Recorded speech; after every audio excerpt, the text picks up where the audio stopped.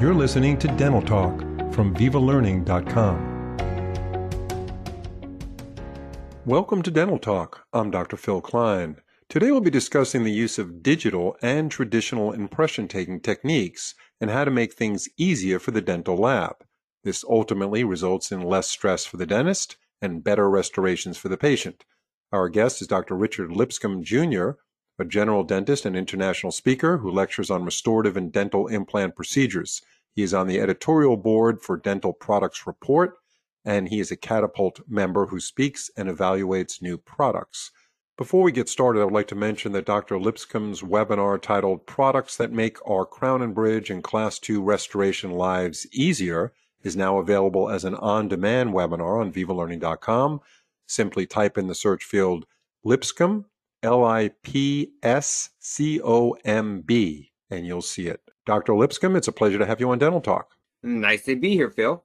And I thank you for the kind words. Dr. Lipscomb and I were talking before we went live here, and he mentioned that he's been listening to the podcast show and he had all good things to say. So he automatically became my friend within seconds. Maybe that was strategic, I don't know, but it sounded like it was heartfelt. So we talked a little bit, Dr. Lipscomb, about the importance of a laboratory. So tell us what your thoughts are about using a laboratory and how it affects the practice as a whole. Well, I think that as dentists, we just don't understand what the lab really wants from us, especially crown and bridge cases. And there's just a whole slew of things that they need outside of what we know is, okay, we need 2 millimeters of clearance and send it out. They need more than that.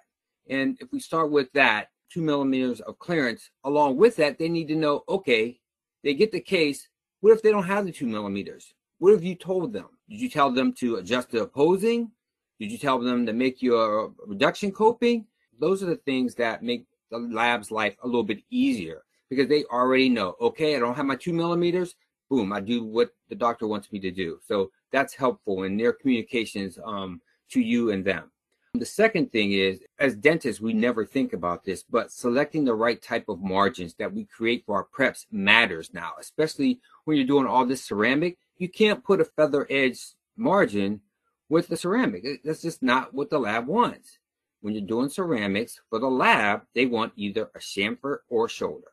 That's it, or a combination of both. And I like to do a combination of both. A nice wide margin with the chamfer from the transitional area from the axial wall to the floor of the prep. That's good. And those are the types of things that they want. You can't just send them anything and just have them guess, because when you do that, it just lowers your chances of getting a great restoration in return. The other thing is, and a lot of doctors don't do this, is smoothing out the axial walls after you've prepped the tooth. You know, we're used to getting in there, cutting the tooth up with a coarse burr, making sure the margins are there, and then taking an impression. These days, especially with the scanners do better and pick up images a lot quicker on smooth surfaces. So if you're prepping and then you're following that up with the same size prep, maybe in a fine grit, then you're doing a better job in terms of preparing the tooth and getting it ready for the lab to do its job. Also, making sure that you definitely try to prep the occlusal 1/3 of your preps. And that gives the lab a little more space to work with. And it also just evens out the occlusal forces that are coming down on that restoration. And that way you have a more durable and long-lasting restoration. Another point would be no undercuttings, no voids in your prep. And the last thing you want to do is make sure that you have a well-defined margin, meaning that your margin, however way you want to do it, whether it's laser or whether it's with burr, you want to make sure that the margin is seen and visible by the lab.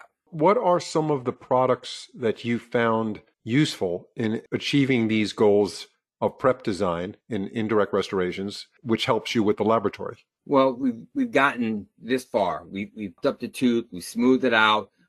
We're about to get it ready for an impression, but as we do that, you know, the burr that I like to go to are the Solo burrs by Premier. They're single-use disposable burrs. They come clean out the package. They cut quick and smooth.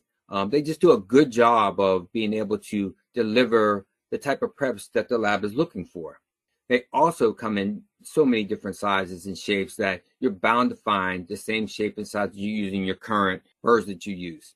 Let me ask you this. So A lot of KOLs that I've been talking to regarding dentistry have really tried to limit the inventory on their setups. So whatever they're doing in the office, let's talk about doing a full crown on number 19.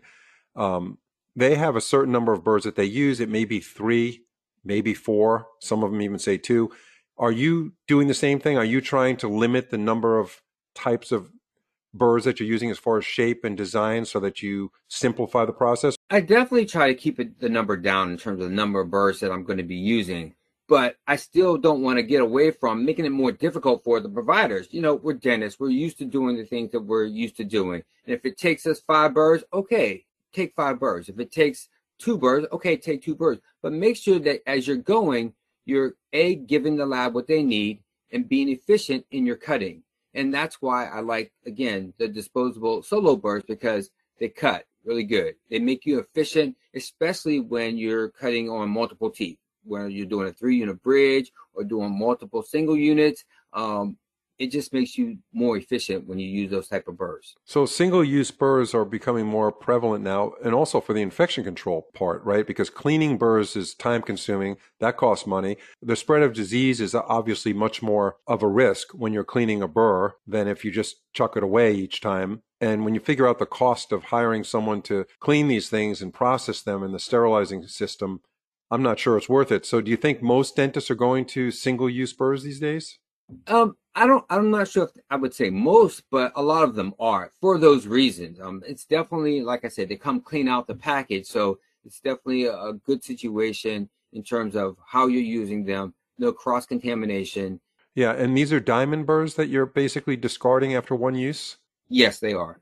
And like I said, when I do use it, I try to make sure that I'm using on multiple teeth more than, just one tooth. Right.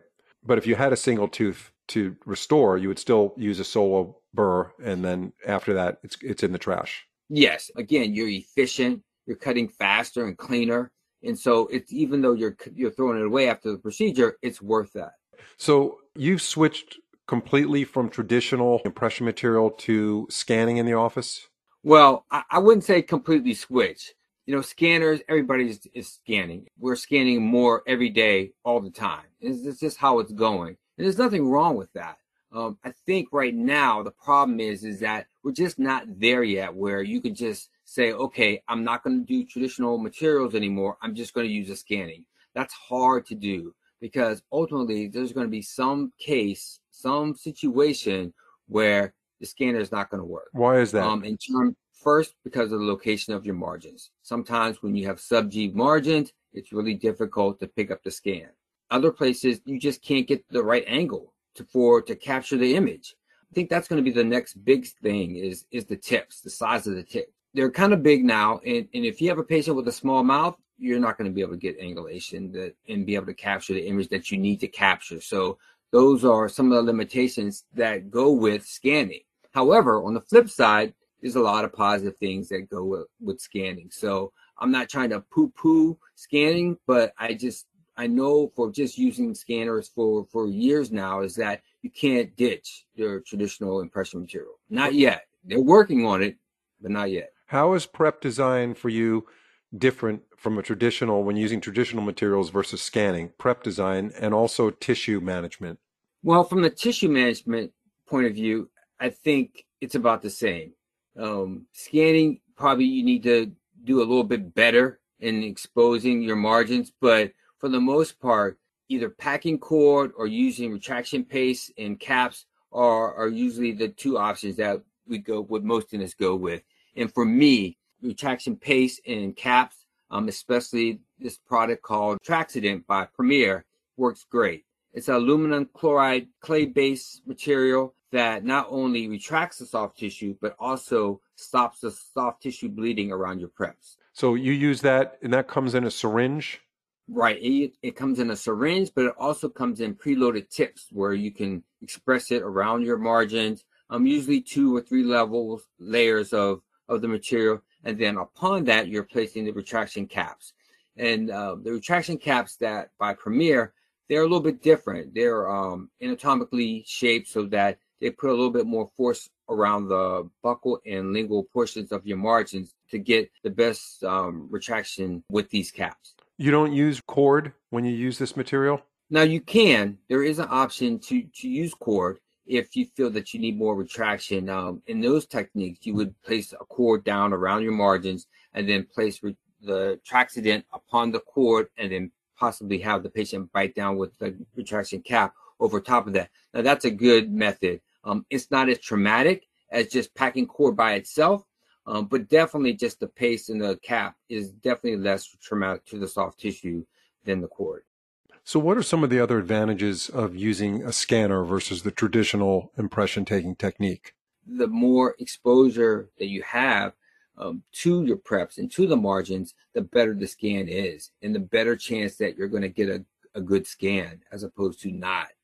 And when you see that, and you see not just the good things about it, but you see the bad things, and that's what I like. I see my bad in the areas that I struggle. So I know that, okay, this is a problem that I usually have. Let me try to overcome that and make it better.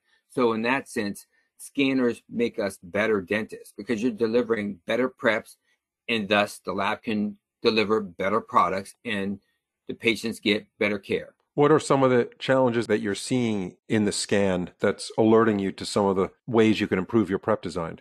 Some of it is undercutting. You can't always see that when you're prepping. One of the things that's hard to judge. Also, I like to have nice wide margins, the floor of my margins to be wide. And if you're using a shampoo, you might create what's called shade preps. If I see that, I can now, okay, make my adjustments, smooth out that floor, make sure they have a nice readable margin and take a great impression. I remember when I was in dental school, before I got into clinical upstairs, the doctor, he was a real nice guy from South America, and he said, the most important thing that you need to do as a dentist is take a good impression. He goes, you're not going to be doing the lab work yourself. You need to take a very good impression because that's what's going to determine your work. You know, of course, I was a second-year dental student, and it sounded great. I wasn't sure what he was talking about, but it sounded good. But, right. You know, in retrospect, that dentist was 100% correct. I mean, right? As I'm an endodontist now, so you know, I didn't do a whole lot of restorative dentistry. You've been doing this for quite a while now. Is that the way you look at dentistry now, as far as your indirect, is how important that impression is, whether it's a scan or traditional materials? And obviously, the way you're talking, you're going to be using both for a little while. Yeah.